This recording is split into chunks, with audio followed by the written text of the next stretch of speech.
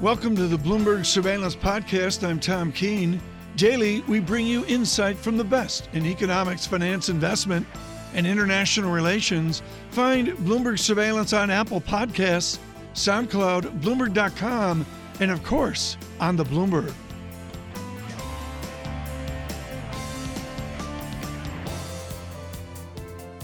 Joining us in the studio, I'm really pleased to say, here in New York is Conrad DeQuadros, RDQ Economics Senior Economist and founding partner as well. Conrad, great to have you with us around the table on this Payrolls Friday. Let's go with the trade story just to begin with. We've talked about markets with Mixer. Let's talk about the economy in the United States. What's the methodology for calculating what this trade story right now means for the U.S. economy? Well, I actually think the bigger difficulty is not the standard methodologies where we're looking at shares of the economy and elasticities and all of that. I think the bigger question is the supply chain and the impact on the supply chain and how that sort of feeds its way through the economy. And that could be a lot more problematic. For me, the big question is, what is the president's objective here?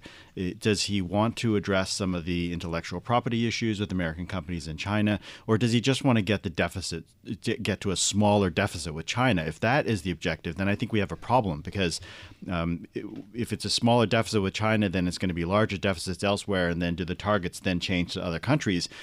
So the president's objectives, I think, have to be clearer, and then we can have an idea where that's going. I would be shocked if, having seen China respond to this first round of tariffs, if we now don't see an upsizing in U.S. tariffs to $200 billion. I think that's coming. Wow. And so then that's just not the way the president responds to back down. What is the $200 billion number, besides the amount of minutes Neymar is laying on the field in agony? What is $200 billion the amount of trade, or is that the actual tariff? No, that's I think that's the amount of Chinese products that the tariff will be placed on. And so once we get that second round, which I think is coming, since China did respond, we did have the dollar for dollar response on the first round of tariffs. Then the response from China to that is going to be interesting, because we, as your prior guest said, China doesn't have the ability to put tariffs on that amount of U.S. imports, because China doesn't import that much from the U.S. You're going to have to forgive me for this, but it's kind of like a high-level schoolyard fight where you go to the teacher at the end and you say, he hit me first, because a lot of people will write up this story today and they'll say that China retaliated, but in the administration's mind, and in some people's minds, quite justifiably so, it is the United States reciprocating. And until we sort this out, who is reciprocating and who is retaliating, this is going to go on and on, isn't it? I think that's a very good point, and I think you're absolutely correct. It is the U.S. that's responding to what it perceives, and I think there's some validity to that the way the trade is, the U.S. Policies towards U.S. trade are unfair, and they're looking to level the playing field. Now, I think that the difference is, if we look, for example, the WTO does an estimate of trade-weighted aggregate tariffs, and the differences between tariffs that U.S. products face in the rest of the world is not that great. And I think that's probably the reason why most economists don't think that this is going to become a full-blown trade war, because you don't blow up the world economy because of small differences in aggregate tariffs. About 4 weeks ago, John Farrell, Justin Wolfers of Michigan put this out, and it's shocking how tight and how set low the tariffs are after 40 years of negotiations.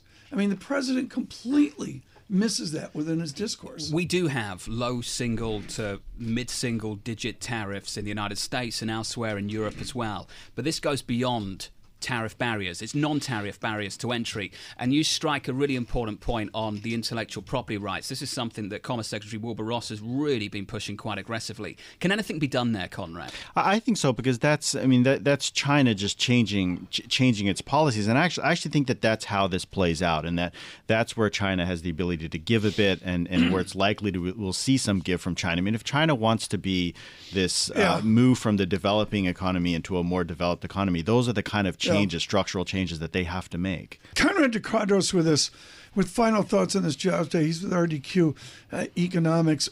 One of the things we know, Conrad, is when unemployment rate improves, we go from 10% to 5% to 4%, whatever, it's usually linear, and it happens a lot faster than things. It gets better faster than we usually perceive. You told us an hour ago we could drive under 3%. you're suggesting to me that 97% or 98.2% of America would be employed? Yes, and that if we are not looking at, and I don't know whether this is the case, but if we are not looking at a recession in 2020, then I think we are probably going to see an unemployment rate that moves below 3%. And the reason is, so we're sitting here at 3.75% right now. If we look at the pace of job growth, which has been stronger than I thought it would be this year, we've been averaging close to 200,000. Labor force growth has also been stronger. But on the labor force side, we have the influence of demographics, and those are going to continue to drive lower rates of labor force participation. And with the kind of job creation that we're seeing, I think that leads to an unemployment rate that hits 3.5% by the end of this year, 3% by the end of next year. And if the economy continues to grow, we'll probably see it breach 3% once we get into 2020. I mean, the thing to watch on the unemployment rate is when it moves in the other direction. And so, if I'm wrong and the unemployment rate does not continue to decline, once we see about a 0.5 percentage point rise in the unemployment rate, that has been a true and tested signal that the economy has gone into recession. John, when you hear me talk about vector change, that's precisely what it means when Conrad describes a vector flipping. So let me ask you a big question for this administration, who have been tremendous with the Federal Reserve. Then a crack appeared last week when Larry Kudlow, the economic advisor to the president, suggested that the Federal Reserve should be perhaps conscious that good payrolls growth and a strong economy doesn't necessarily mean that inflation's going to run away. What do you think that message was all about? Well, I mean, I think on the comment, I think we just need to remember that this administration just does things differently. And, when we look at that, that's not a message that the Fed is not getting from elsewhere also, right? It's true. I mean, it's on both sides of the aisle. I think there is a level of concern that the Fed is tightening or might eventually tighten too much. I'm not concerned about that at all, in that if we look at, and it was a very interesting comment in the minutes yesterday that when they were talking about the yield curve, that they need to look at broader measures of financial conditions. And if we look at broader measures of financial conditions, and the one that I focus on is the one that the Chicago Fed puts together, because I think that's what the Fed looks at most closely, and that's not showing any tightening in financial conditions when we include not just the yield curve, but levels of yield, survey data on U.S. high yield has performed brilliantly through the year. Yeah, maybe that's an example of that. I mean, I think that's a pretty strong signal that the Fed is not materially tightening monetary policy. I would imagine that if monetary policy was getting tighter, financial conditions would also get tighter, and that's not happening. So I'm not concerned about the Fed overdoing it here. The tightening we are seeing, though, is maybe not in the United States. It's in global financial conditions.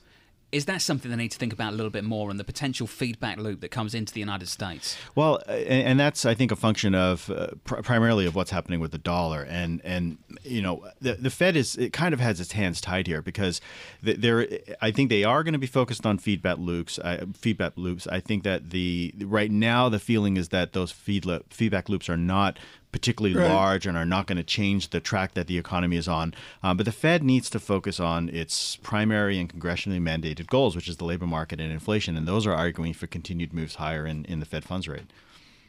Are you going to watch the World Cup today? You asking me? No, I'm asking Conrad. Absolutely. I'll watch the World Cup today. How many times do you think Neymar will flop? I mean, it's a big source of study. I mean, John, Andrew Beaton over at the Wall Street Journal just killed it today. They've done some great work. Brazil winning. He flopped 24 minutes, 10 seconds. Brazil tied. It goes out to 34 minutes with no falls. I mean, come on. This is tied into what Brazil's... It's not that he's hurt. It has to do with delaying or... But to be fair to Neymar, he has fouled a lot. He's fouled a lot.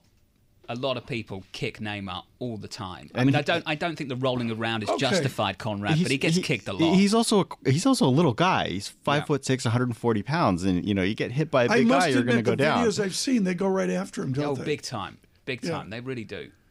Okay. I'm pleased you're going to watch it, though. It's France-Uruguay. Do you have any predictions, Mr. DeQuadros?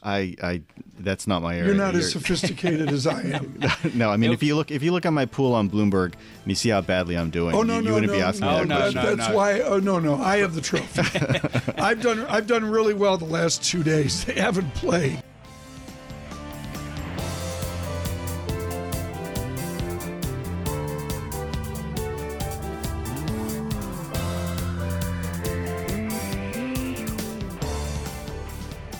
with us now, and I know John's got a zillion questions for Alan Krueger about the state of our labor economy. Professor Krueger is at Princeton University, a former chairman of the President's Council of Economic Advisors, his public service to President Obama and the nation. But far more than that, one of our most interesting and acute labor economists. The number one feedback now I get, Alan Krueger, is not on Brazil, Belgium, not on the Red Sox. It's on guys are saying on this show, men and women, that we're fully employed, and not one single listener agrees. Are we fully employed? By the traditional measure that economists would use, I would say we're at full employment. But as I've said on your show before, Tom, full employment does not mean perfection, and we are far away from perfection when it comes to the labor market. I mean, John Farrell, I don't know what it's like in the United Kingdom. It's visceral here. People get really upset when they hear suits and ties say full employment. Of course they do. And that's the kind of campaign the president ran a couple of years back. Alan, it's also hard to reconcile with the payrolls growth that we're seeing. We're looking for another estimate of 195,000 today. How is that possible if we're at full employment? Well, the unemployment rate's been heading down. We haven't seen any recovery in labor force participation. In fact, the labor force participation rate has continued to decline since President Trump took office. He hasn't talked about that very much. So the growth has been coming in employment from a decline in unemployment. People are staying in the labor force longer, but they haven't been coming back. Are we starting to see that the labor market slack that people once thought was structural is actually perhaps cyclical? I think we really are confronting structural problems now. We have, and the business cycle, the deep recession made the structural problems worse, and it delayed our response to them. So the tremendous rise in inequality that we've seen since the 1980s, the polarization that we have in terms of employer demand, the very heterogeneous quality of education of the skills of the workforce, I think those are all structural problems, and the business cycle has made them worse. So a lot of people will be asking, where is the wage growth if we're at full employment? Where is it, Alan? Well, some of the wage growth is in bonuses, and we're seeing bonuses. Now, that might not stick after we hit the peak of this recovery. And the wage growth has been more sluggish than one would predict from the historical relationship between how tight the labor market is and wage growth. And that's been a trend, to be honest. If you look at the 90s and the first decade of the 2000s, the level of unemployment that's consistent with real wage growth has been moving down, meaning that it takes an even tighter labor market to generate more real wage growth. A lot of people have argued over the last couple of years that the cost of employing someone has gone up by quite a lot. You have to pay for the healthcare and other add-ons as well. Do you think that some of the story is just not being captured by base salary, that the cost to hire is actually incrementally a lot more expensive than it was, say, 10 years ago? Well, a couple of things there. First, the employment cost index picks up the full cost of hiring someone, picks up not only the health insurance cost, but also vacation time. And the employment cost index is up, but not 3% yet, still just below 3%. So that's part of the story. But we're also seeing a slowdown in the growth in healthcare costs. It's begun to pick up over the last year. But part of the story was we should have seen even stronger wage growth because health insurance costs were growing more slowly. I just put out on Twitter with your Alan Krueger moniker as well. Maybe it's not the article of the year, but it's the reporting of the year on the gig economy, where you've done a lot of work. Alana Samuels, at the Atlantic magazine, and she actually went out and got a job with Amazon Flex. And the article is devastating about the new American gig economy, that basically it's a fraud. It's people working at near minimum wage, at minimum wage, net clean, below minimum wage. What is your research? Does it agree with the reporting of Alana Samuels? I think what we see in the gig economy by and large is very elastic supply, meaning this is a place where people can find work. She describes that, They float into that sector, and initially wages may have been higher than someone could earn as a taxi driver or other parts of the economy. But because of the elastic supply, I think we're seeing an equilibrium where the wage is pushed pretty low. The wage is pushed pretty low within the microeconomics as an income and a substitute effect.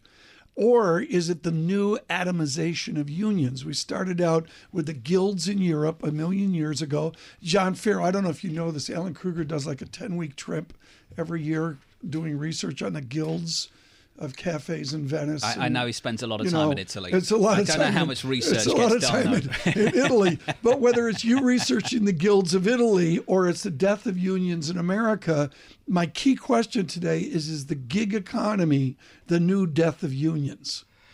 Well, I think unions were already on their deathbed. And I think the recent Supreme Court decision in the Janus case is going to make it even harder for the one area where unions had some strength.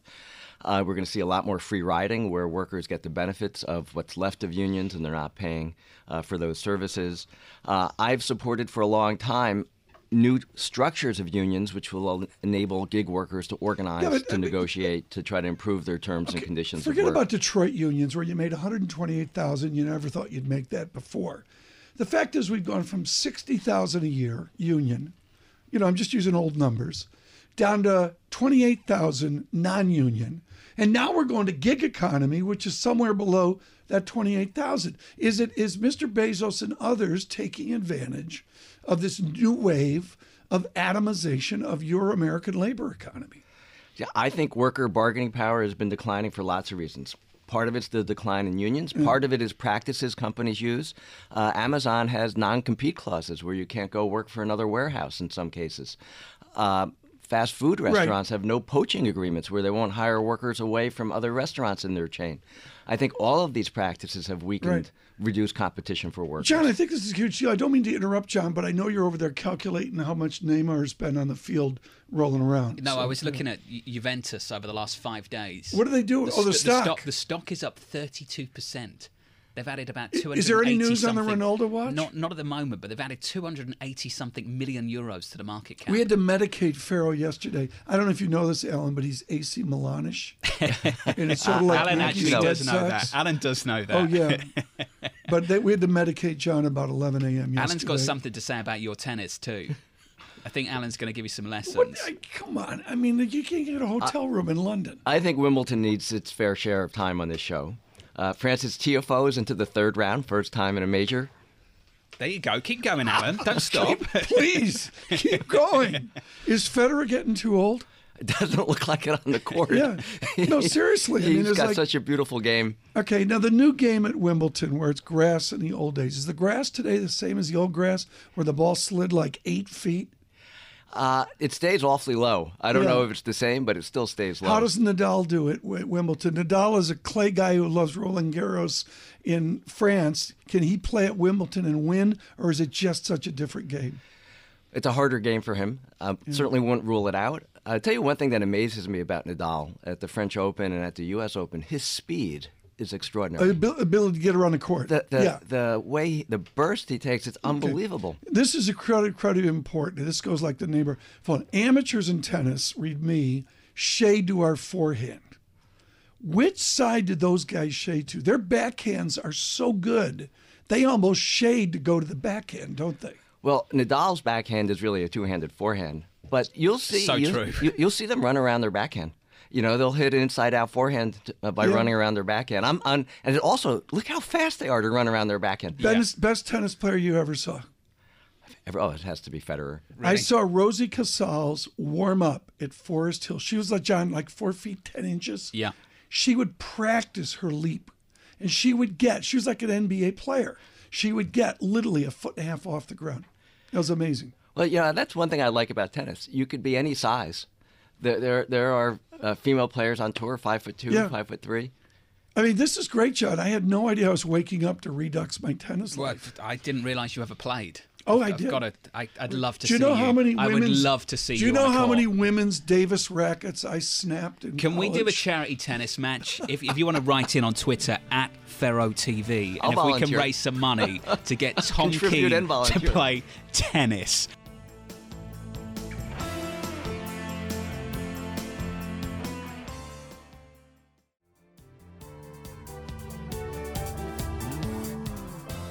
It is now our great pleasure to bring to you from the University of Michigan, Betsey Stevenson, who does some exceptionally creative research on the American labor economy. Betsey, I'm going to ask you the question that has been a theme today, which is a lot of fancy people in fancy suits and ties and dresses tell us that America's fully employed, and aggressively our listening audience doesn't agree. Which is it? Well, that's a great question. And I think is that what happens is we take a look at the data and we see that unemployment rates are really low. So the issue about getting more Americans employed really isn't about bringing the unemployment rate down lower. It's about bringing more people into the labor market. But I think the thing that you hear from your listeners that the average person hears or believes is that they don't have the job they necessarily want, or they don't have the hours they want, or they're not able to use their skills appropriately. So economists are just looking at how many people are out there looking for work that don't have any. But of course, you're not unemployed if you have a full-time job, but it's not in the career you were hoping to have, the career you trained for. If there's no ability to move up, or even if you're part-time, right? And we've paid a lot of attention to those part-time numbers. Now that's not going on. We've seen the number of people employed part-time has come way down as well. We do have a pretty tight labor market. The question is, when are employers going to start reacting to that by providing people more training, by giving them upward mobility, and by the big thing everybody wants, which is higher wages? Betsey, I hear for a couple of years now that we've got a tight labour market, but then we carry on printing circa 200,000 jobs every single month in a payrolls report, and the participation rate has ticked higher again today. And I'm just wondering how much hidden unemployment there actually is and how many people are available to come back into the workforce. That's a really hard question, because the people who are a lot of people are choosing not to work, whatever their outside option is. Maybe it's staying home with their kids. Maybe it's, taking care of an elderly relative. Maybe it's living off of their savings. Whatever their options are, they've got to have a job that looks good enough that they want to give that up. And that's a really hard thing for us to measure. How many people out there are right on the cusp of thinking, if the right job comes along, I would change what I'm doing. If you look at the history of the United States labor market, our labor force participation surged in the 80s and 90s, but that's because women decided to give up staying home and come into the labor market. We've had a lot of men over the last 50 years decide that they have better things to do besides working. And we've had a lot of economists trying to figure out what we're going to do to turn that around. And that is a 50-year trend that we haven't seen turn around. If you just joined us, Betsey Stevenson with us with the Ford School, University of Michigan, and exceptionally good at core economics, but linking it into policy. What should be the optimal policy, Professor Stevenson, of the man session? If there is a man session, and it's better than it used to be, but a lot of people listening to this, as you correctly state, would say they're underemployed. What's the policy to jumpstart this? Well, I would not call it a man session because, again, a lot of this is men who have other alternatives, who have people who are supporting them, parents or girlfriends or wives. And what we have to do, though, is make work appealing to them. We have to find ways in which they feel valued at work. And the problem is we've shifted from an economy where we make stuff to an economy where we do stuff for other people. And, that's what we're seeing in policy right now, is trying to say, well, if we put up trade barriers, if we, do a bunch of things, we can start making stuff. But I feel very strongly that getting people jobs that pay them very little, assembling things, the kind of jobs that are currently being done in China is not going to bring these guys back into the labor market. Because for them to have dignity in their jobs, it's not just about building something, it's about being paid a respectable wage. So what we've got to do is find ways to make the new economy appealing to men who have very traditional notions of masculinity. Professor Stevenson, if I look at the Atlantic Magazine article by Alana Samuels, which maybe is my reporting article of the year, I delivered packages for Amazon, and it was a nightmare. And Alana goes into excruciating granularity on the gig economy. Have we gone from the unions of your Detroit, your Ann Arbor, your Dearborn, have we gone from the unions to the atomization of it down to the non-union milieu we've been in for 20 years, and now we're to something new with the gig economy that's even sub below what we were 10 years ago? Are we in a new round of atomizing of the labor economy?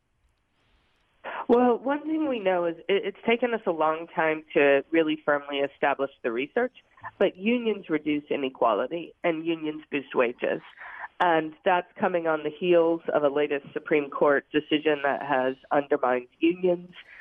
Unions are in massive decline in the United States. In fact, it's almost impossible to find a private sector unionized job nowadays. And that means that we're removing a force that has traditionally served to give workers access to better jobs. So that's definitely happening. The gig economy, it is not most people's primary job. So the BLS just had a data come out. I saw on that. Yeah, found that was. But what they did that I think missed what people are seeing is that they were looking at primary jobs.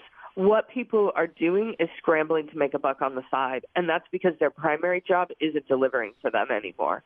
And so they're picking up something on the side. Maybe it's driving for Uber, maybe it's delivering packages. They're finding some sort of side hustle in order to try to make things work. That you have to get a lot of fancy degrees, John Tucker, so you can side hustle is PhD, Ann Arbor. CFA level 3. Side hustle. Betsey, this has been great. Thank you so much. Greatly appreciated. Betsey Stevenson, and I do want to get her on more to talk. I love that phrase, side hustle. Exactly characterizes what Alana Samuels captures.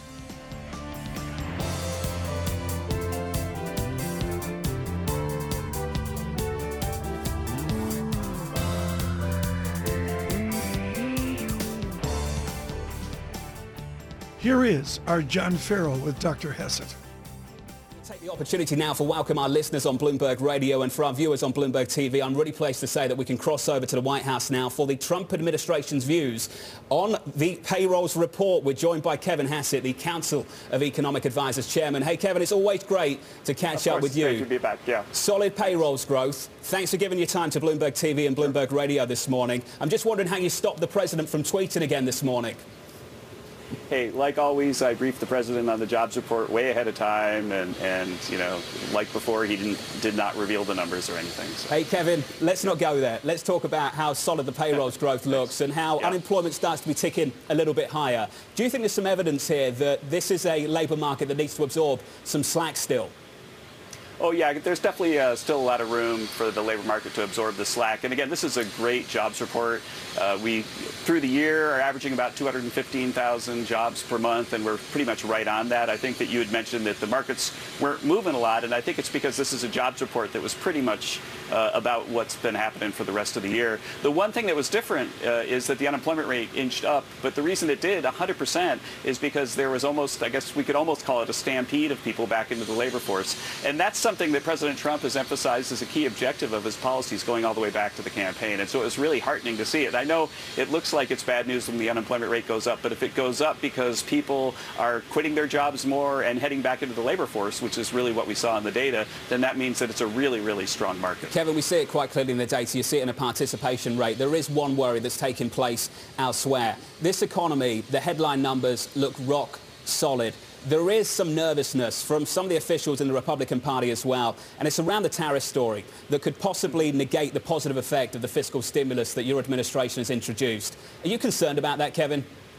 Well, look, make no mistake about it, the president has the right objective that he wants to make trade deals fair. He wants to make them better than they are right now. There's a heck of a lot of problems. Non-tariff barriers, you mentioned them in the previous story, how China might raise non-tariff barriers in response to this. Well, they've already got them left and right. They're doing forced technology transfer and so on. And so the objective is to make trade deals better, and that should be good for the economy. And I think, the president wrote the art of the deal. I think that we're going to start to see those deals. And as an economist, I also look at the data. I guess that's why I'm here, right? And one of the things that we've been watching watching for is negative impact in the data from the anxiety over trade. And if you look at this jobs report, then one of the key places where you would see that would be in the metal-using industries, because the steel and aluminum tariffs are in place. And we actually saw employment increase in the downstream industries in this jobs report. And so there isn't clear evidence in the data that the anxiety over trade is being harmful to the industries that we would most watch for harm in. And I think that that's probably because these people all understand that the president's driving the world towards a better equilibrium. Well, Kevin, I'm not sure businesses understand that, because the Federal Reserve in their minutes were pretty clear yesterday. The following quote: contacts in some districts indicated that plans for capital spending had been scaled back or postponed as a result of uncertainty over trade policy. What do you make of that, Kevin? Well, that was an anecdote, and the question is what's in the data? And in the latest capital spending data we have, capital spending is booming. And if we look at the industries that could be most negatively affected, in theory, from the trade dispute, they're actually booming as well and hiring more workers. And so if they were really concerned about it, we would have expected to see layoffs. Well, the administration is certainly hoping there's going to be this stimulus that drives a supply-side response, increased business investment. As you know, Kevin, confidence leads CapEx decisions, and when the president came into the White House, confidence went through the roof. I haven't met a CEO that's too confident about this trade story as it evolves. Do you foresee any complications over the coming months? Well, yeah, I think that the confidence is going to skyrocket once the president starts to deliver deals, and I think in the coming months you're going to start to see those deals. So in the coming months, we're going to see some deals, and it raises the question, what is the minimum condition for success? Because I've spoke to many people around this table over the last few months that still can't get a handle on what the minimum condition for success is with this ambition to get better deals. What is the minimum condition for success, Kevin? Well, I think the president's been pretty clear that he wants deals that are reciprocal. He wants other countries to reduce their barriers to the level that we have. And I think that, minimum conditions, those are the things that the negotiators work out. And I'm just, the economic advisor. I'm not the negotiator. But I think that we want to move pretty much towards reciprocal deals. See, the president at the G7 meeting said, let's take our tariffs to zero. And it seemed like some of our trading partners got pretty anxious about that offer. But it shows that the president's serious, that he's going to make the deals better. Is there a real chance that we could take tariffs down to zero? Let's talk about the autos. There's a report coming out of Germany recently that we could get auto tariffs down to zero. Kevin, do you actually see there being a real chance? And away from the hysteria on the front page of the newspaper, how much talks are happening behind the scenes, high-level talks between trade negotiators on either side? Well, you'd have to interview the trade negotiators about what their talks look like, but the briefing that I've been getting is that things are moving forward, that there's a good chance that we're going to start to make deals. And it's very heartening to see that, as you mentioned, that, say, the European automakers are saying, yeah, let's take the president at his word and let's move things towards zero.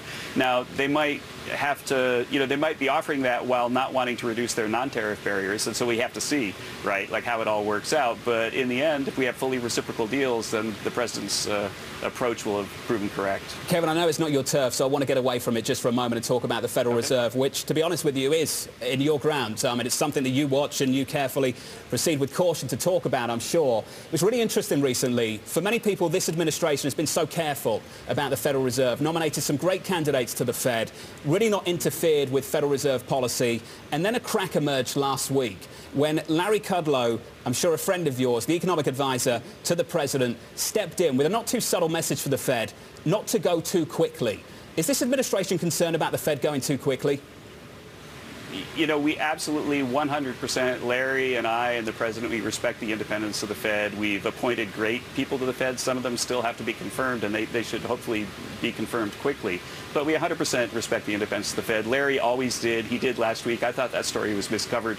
He was speculating about something that I guess I won't speculate about now. But the fact is that Larry 100% respects the independence of the Fed. We would never, ever try to pressure them to do anything other than what they think is right. And we meet with them. I have lunch with Jay Powell and the other governors once a month, and we meet and we talk about how the economy's doing. But even at those private lunches, I never say, hey, come on, cut me some slack on interest rates. It would be totally inappropriate for us to maybe do that. Not privately, but this took place quite publicly in an interview with the following quote: faster economic growth does not cause inflation. My hope is that they understand that they will have to move very slowly. That's pretty clear, isn't it? Larry was responding to a question, and without, giving the Fed advice, let me just say that as an economist, if you look at a cycle, let's even step outside of this one. So we're talking theoretically, if you have a capital spending boom, then that can put downward pressure on prices and allow late in a cycle for GDP growth to be high without creating a lot of inflation.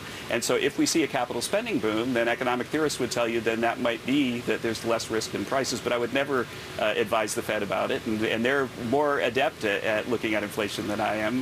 They've got hundreds of economists that have been doing it for their whole careers, and we respect their independence. I know you respect their independence, and the economic theory surely does make sense, but when you say the following words, my hope is that they understand that they will move very slowly. That's not subtle at all, Kevin. I want to reiterate that point. Oh, come on, he's not lobbying them, but you know, you could bring Larry on and ask him, but I can say that what Larry's thinking in his head, which is what I'm thinking, is that we've got a capital spending boom going on, and that should hopefully make it. But we're going to, in the end, it's going to be, the proof will be in the pudding. The proof will be in the data. Just like we talked about, like, do we see the trade, the potential downside risks showing up in the jobs data, and they didn't. So ultimately, it'll be in the data, and I think what Larry is saying is he's hoping the data turn out to prove our theory is correct. Okay, Kevin Hassett, always great to get your thoughts. Payrolls looking solid, the economy looking good. Much more on the trade story, I'm sure, from the White House in the coming months. Kevin Hassett there, the economic advisor to the president, and joining us, the chairman of the National Economic Council of Advisors, Mohamed Al-Arian. John Farrell with a spirited conversation there.